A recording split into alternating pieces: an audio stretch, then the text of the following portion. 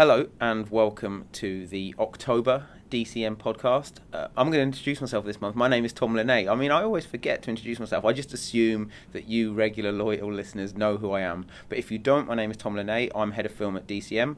And before we get started, I'm just going to remind everyone that the podcast is available on iTunes. So open up the podcast app on your phone, click subscribe, or search Digital Cinema Media, click subscribe, and it will automatically be posted into your podcast app. Joining me today is film journalist Ian Sandwell. Hello, Ian. Hello, Tom. Now, before we get talking about our main subject for this month's podcast, say people listen to the podcast and think, I like that guy's voice, and he says interesting things. Where can they find your writing? They can find my writing on Screen International, screendaily.com, and also recently on Digital Spy.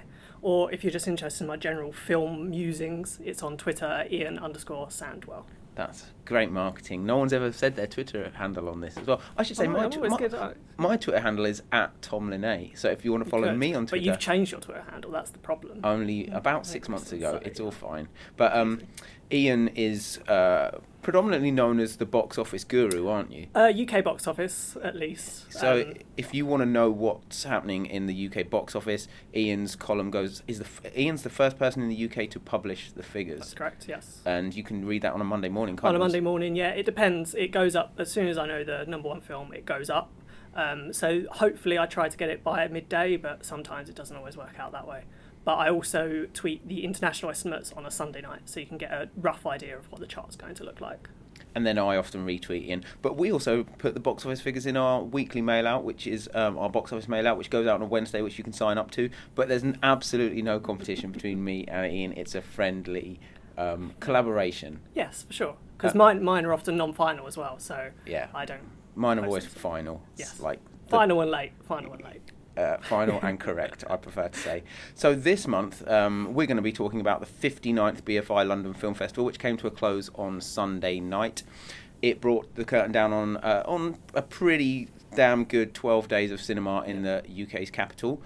The closing night film was Danny Boyle's Steve Jobs, which we'll come on to later, but we saw quite a few films between us. I think it worked out about 30 films between the pair of us. Rather than go through all the films, because we did see, Ian and I saw a film together actually, which was called Ghost Theatre. I wasn't going to mention this, but a classic for sure. A Ghost Theatre, which was directed by Hideo Nakata, yes. who's very revered director of a Japanese film called Ringu, which kind of is a landmark in horror cinema. Yeah, which he's never quite recovered from. Or Dark Water came close. And it would appear that with Ghost Theatre, he is never going to recover from. No, but at the end of the day, it was about... It's about lifelike dolls, which are inherently creepy. But the rest of it is just... Yeah, it's the acting, it's everything. It's just a bit... Once you've seen a doll move stiltedly towards a victim once, you've seen it.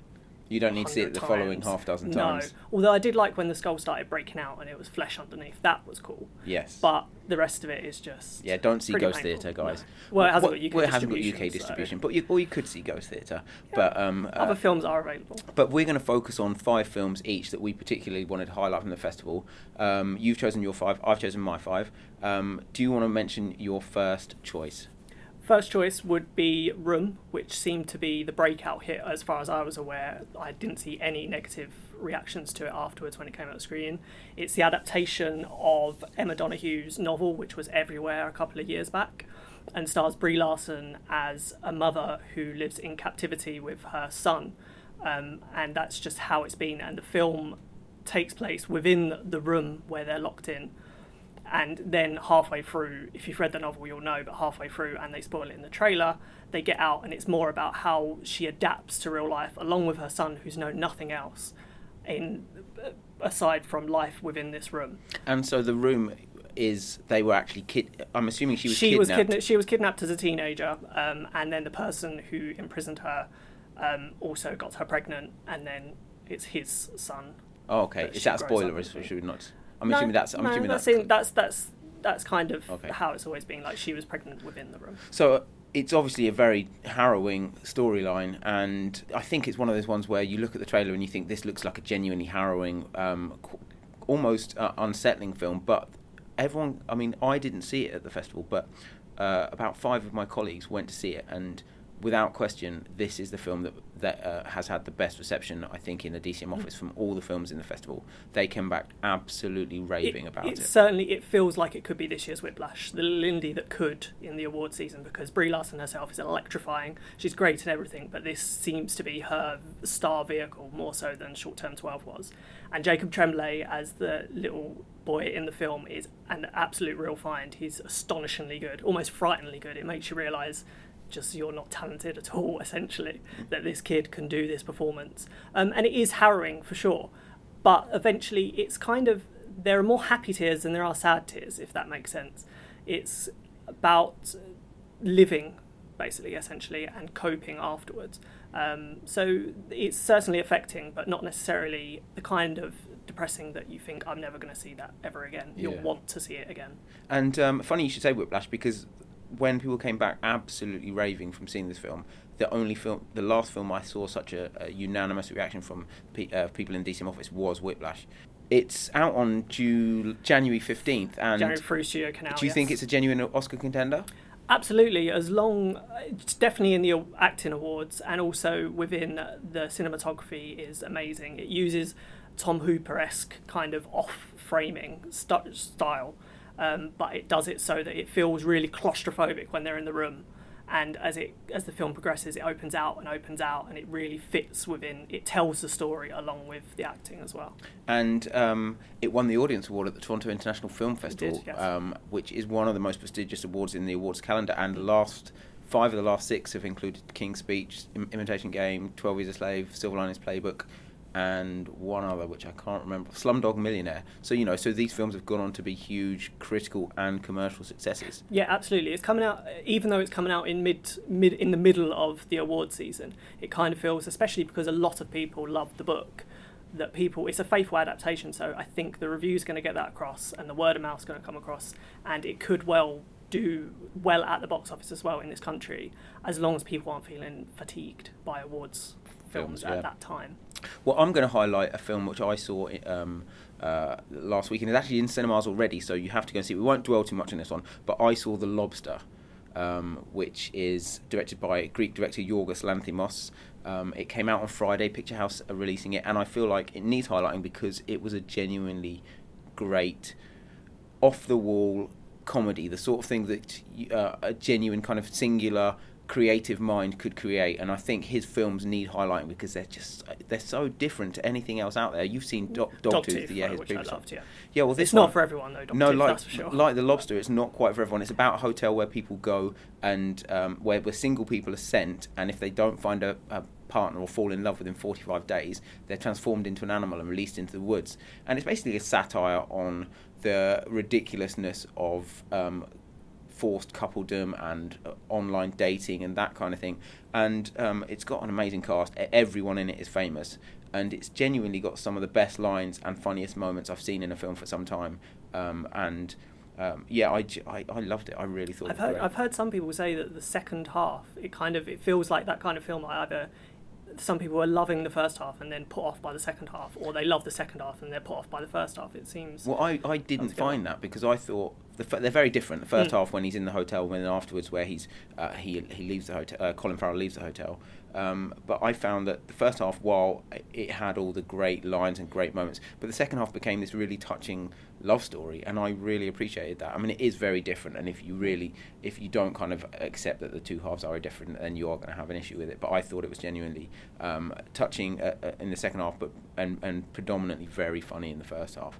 Now, what was your second choice? My second choice was High Rise, which, if anyone knows me, won't be that much of a surprise because I'm such a massive Ben Wheatley fan ever since his first film, Down Terrace.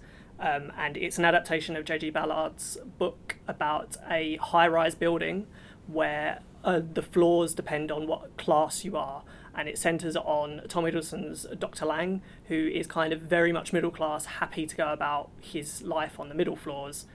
And Luke Evans plays a character who decides that he's had enough with the class structure and decides that eventually he's going to try and work his way up to the upper classes, up to the penthouse where the owner lives. And essentially it's just a microcosm of society and how society basically falls apart within this high rise. It's a bit fantastical, it's hard to watch at times, there are some certain moments that will put people off, but it's a very unique film and it's shot absolutely beautifully by Laurie Rose. And you mentioned Tom Hiddleston. Who else is in it? Tom Hiddleston, you've got Luke Evans, Sienna Miller, Sienna Guillory, Jeremy Irons, and plays the person who's created the building, and you've also got Elizabeth Moss from Mad Men, and who I believe was in 3 or 4 different films. Yeah, she was in, I think, London 3 Film films at the Festival. festival. She was there the whole time. And it's out in the UK on the next March. 11th of March, and Yes. It's a divisive film, I understand. For sure, yeah. It's certainly out of the press screen. I remember at London Film Festival, you had as many people hating it as loving it. I don't think anyone's going to come out of it, much like the book, no one's going to come out of it and say, well, that was okay. They're either going to love it and fully get behind it, or they're going to think, what the hell have I just sat 2 hours through? We're a sales house, so if you're looking to advertise probably in a 25 plus ABC One male audience, then High Rise next March would be a good one to go with.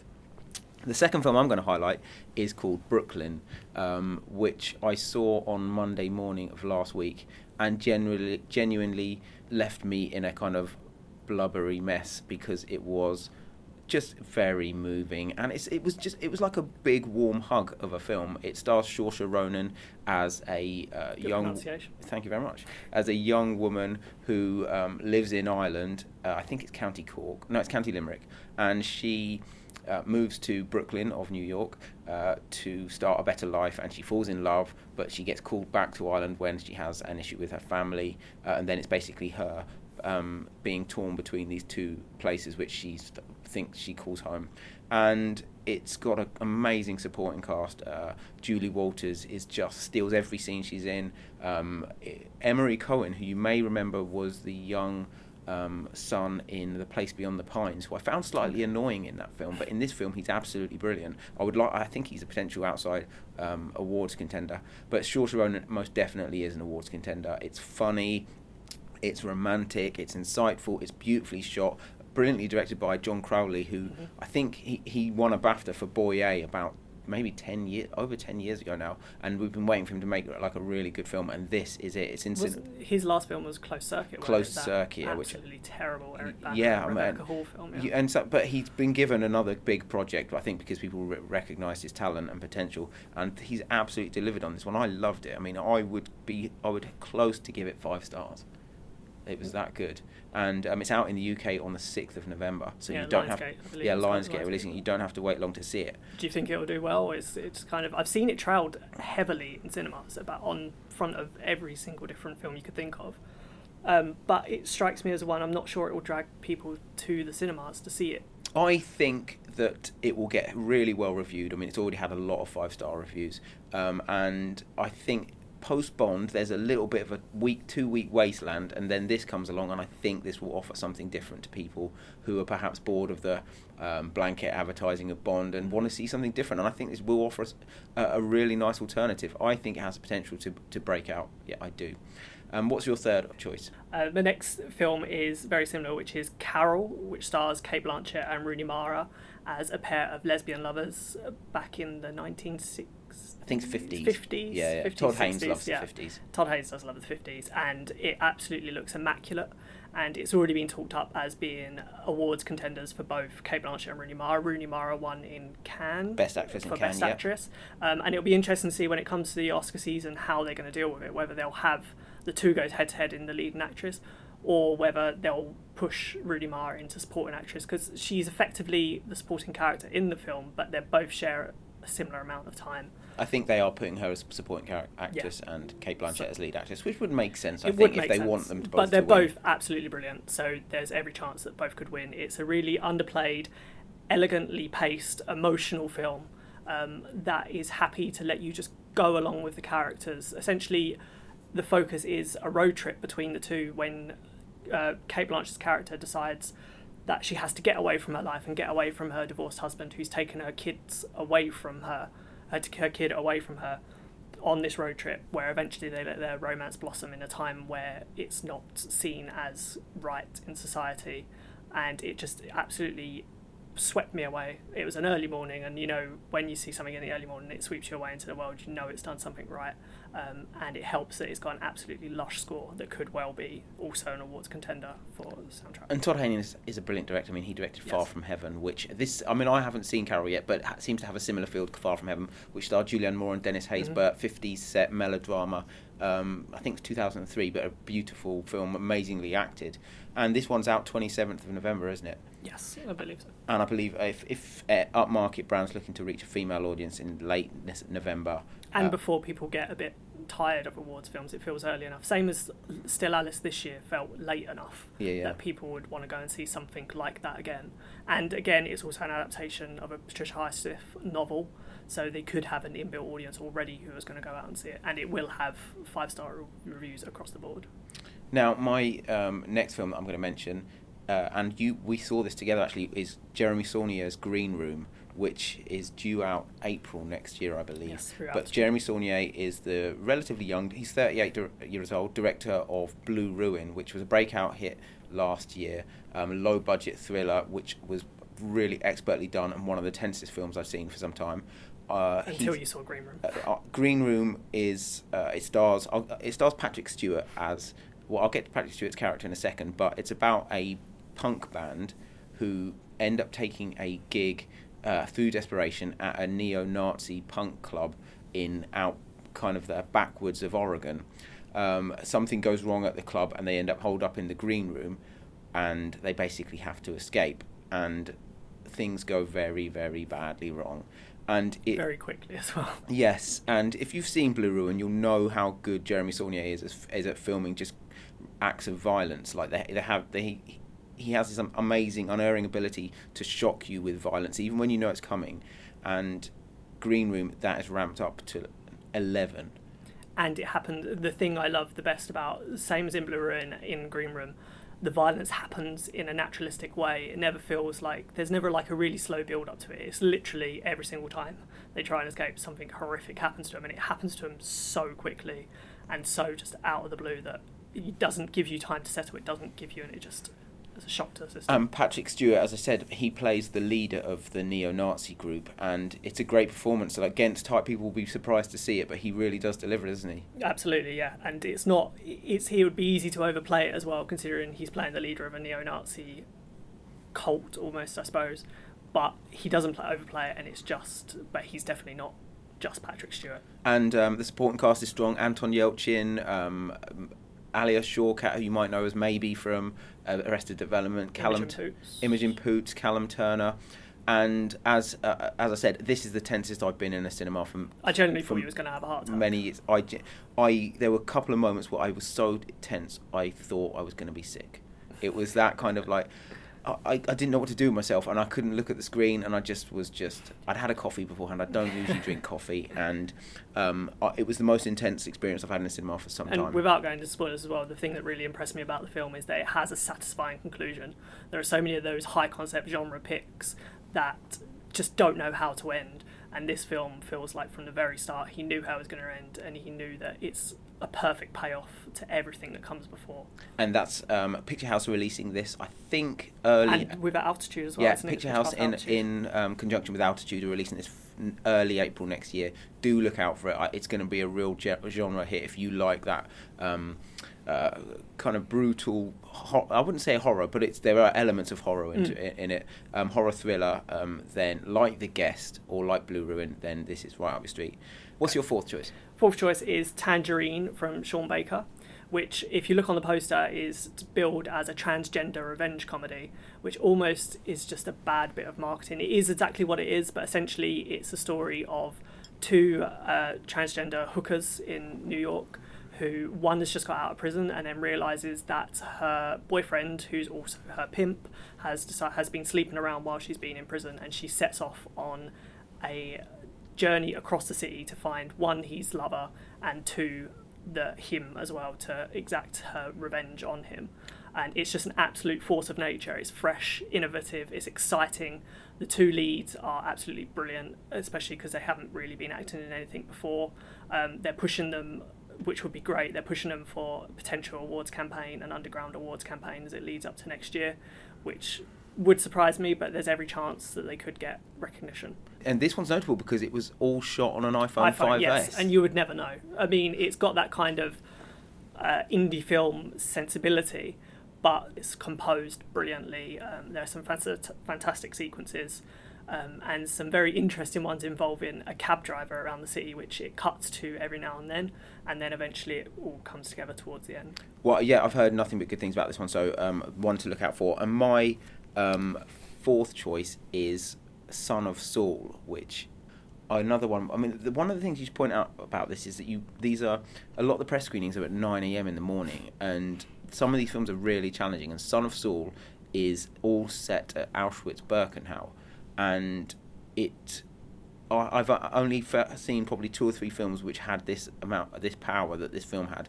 One is probably the opening 25 minutes of Saving Private Ryan, and the second is 12 Years a Slave. It's that kind of real, intense, visceral power, realising just like the horrendous aspects of human nature. But it was unbelievably powerful, incredibly acted, and from a debut director as well. I think it won Best Director at Cannes. Yeah, I know it broke out in Cannes. Yeah, it won Best Director at Cannes, and it's out here, released I think by Artificial Curse on Artificial Eye next April. But it's a genuinely brilliant film with scenes that I have never seen put on film before, and I don't know if I want to see them put on film again. But it was a genuinely powerful film about a subject which I don't think has been shown that many times on film, and so do check this out. And I think it's a really strong contender for best film not in the English language at next year's Oscars. Would you want to see it again though? Probably not, but I would be interested just because it was just incredible filmmaking, the sort of thing. I think it didn't win. It was a part of the official competition and it didn't win, but I think it's as good as anything that was on at the festival. And your fifth choice is? My fifth choice is a film that doesn't have UK distribution at the moment, but it was from Michael Blythe's always brilliant cult section of the festival called Ratter, which is an expansion of a short film called Webcam that came out a couple of years ago. And it centres on a girl who's just moved into a new apartment and finds herself being effectively stalked through her life for no apparent reason. The whole film, like if you saw Unfriended earlier this year, is shot from the perspective of her laptop camera, her games console camera, and her mobile phone. So it's all from her perspective. Ashley Benson plays the girl and she's in every single scene, and it's a brilliant, engaging performance. It'd been easy to be annoying in that kind of everyday life wondering thing, but it's a film that works because it's effectively chilling, because it's just so real. When you see her and you see these shots of her looking at her phone, you realise how much you look at your phone. And then I know when I came out of the screening, I went home and I had to work on my laptop, and I made sure I covered up my laptop camera straight away, because it just gives you that kind of unerring, weird, chilling vibe that anyone could be watching you out there. And again, it's another genre pick where it knows it's got to deliver an ending, and it delivers it in some style. Well, I'm glad you mentioned Unfriended, because I thought that was a really underrated film. Unfriended. I personally loved Unfriended. I was lucky enough to catch it a year before it came out in its original title of Cybernatural at Fantasia Festival in Montreal. And that night I came out after that, and I was literally raving about it to anyone who would listen. Well, really underrated. It came out back in May. Did about 3 million at the UK box office. It did well, I think, for a genre film, horror film that has no notable names really. And it was all set, and it was all from the position of people's webcams, and it was just one girl's laptop. Yes, because it was all... It's all her screen. Yeah. It's her screen. Whereas Ratter at least moves around a bit. And what really kind of struck me in it was how creepy the Skype ringtone is coming out of a cinema sound system. I'm going to look out for Ratter. And my final choice, and I've gone a bit left field here because I've seen a number of other good films, but I wanted to highlight Goosebumps, which is the Jack Black... horror comedy, but it's got a PG cert in the UK. But it's been cut, hasn't it? I believe. Yes, it's been. It's based on the books by R.L. Stine, who I think is the second best-selling children's author in the world or in history. His books have sold over 400 million copies. The Goosebumps books. This stars Jack Black, and they've done a really clever thing with the conceit. Rather than adapting one of R.L. Stine's books, he's a character in the film, and all the books he writes are locked on his shelves, and if you open one of the books, the character comes to life, and these idiot boys end up opening the books and the characters invade this town. And I thought it was just a load of fun. I mean, it was the family gala. It's coming out next February in time for February half term, so if you the February half term audience, I think it's going to be a really good fit for it. It opened in the US at the weekend, did over 20 million at the box office, which was a solid start for it. I liked it. I thought it was really charming, and Jack Black gave a great performance. It seemed to go down really well for myself. I really wanted to catch it, but I couldn't. And it seemed to be going down pretty well throughout everyone who, especially for my kind of generation that grew up on the Goosebumps books, it might be seen as sacrilege, especially chucking Jack Black in there. But it seemed that they've treated them with reverence. I liked it. I really liked it. And apparently R.L. Stine is very happy with it as well, which is a good thing. That's what they always say, though. And we mentioned Steve Jobs, which was the closing night gala. I'm afraid to say neither you or I have seen it, but as soon as this podcast is finished, we're going to see it at Picture House Central. But I did speak to a colleague of mine, Anastasia Takis, who is our marketing manager at DCM, who has seen it, and she had this to say about it. I'm here with Anna now, and I'll fess up straight away. I thought we were going to record this little segment before I got to interview Ian, but as it happens, I couldn't pin Anna down. She's a very busy person. I couldn't pin her down until afterwards, and as such, I've now seen Steve Jobs as well. So I'll let you know my thoughts very shortly. But Anna, what did you think of Steve Jobs? I really enjoyed it. I thought it was an enjoyable film. There was a slight disappointment for me. I didn't think it was as Danny Boyle-esque as I maybe would have liked it to be.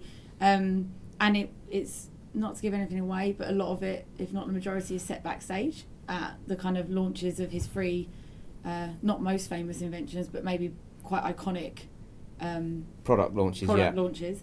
And that was a bit surprising for me. I thought there'd be more of him kind of on stage and maybe a bit more about his life. But no, I enjoyed it. I thought it was a good watch. You know, I didn't overly love it, but... Well, this is where I come in, because I thought this was really, really great. Amazing. I could have watched it for another 4 hours. For another 2 hours. I agree. I could have continued watching, but I didn't feel blown away when I came out. Maybe that's the difference. I mean, one of the things is I'm naturally averse to biopics. I'm not really that interested in people's lives, but I thought this was a really interesting approach to it. The fact that it focused on the three key product launches, and it was basically all an hour before the product launch. Yeah. And it was specific characters coming in for each product launch. So Seth Rogen and Steve Wozniak.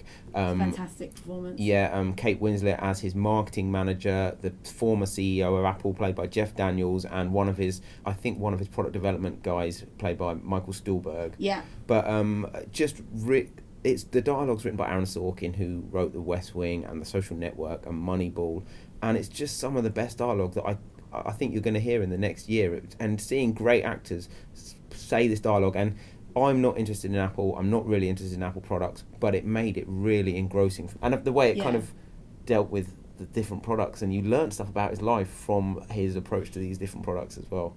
Absolutely, I totally agree. I think I love Social Network, and I really loved that element of it. I thought the script is superb, and Michael Fassbender is just incredible, as considering he doesn't look anything like him, and in a lot of them, you know, a lot of biopics, they always try and find someone who looks like them. I think it's a brave choice to kind of go for someone who doesn't, but who you know is going to play that role incredibly. He really nailed that. Yeah, I mean, it wasn't. I'll be honest. I'll say it wasn't until the third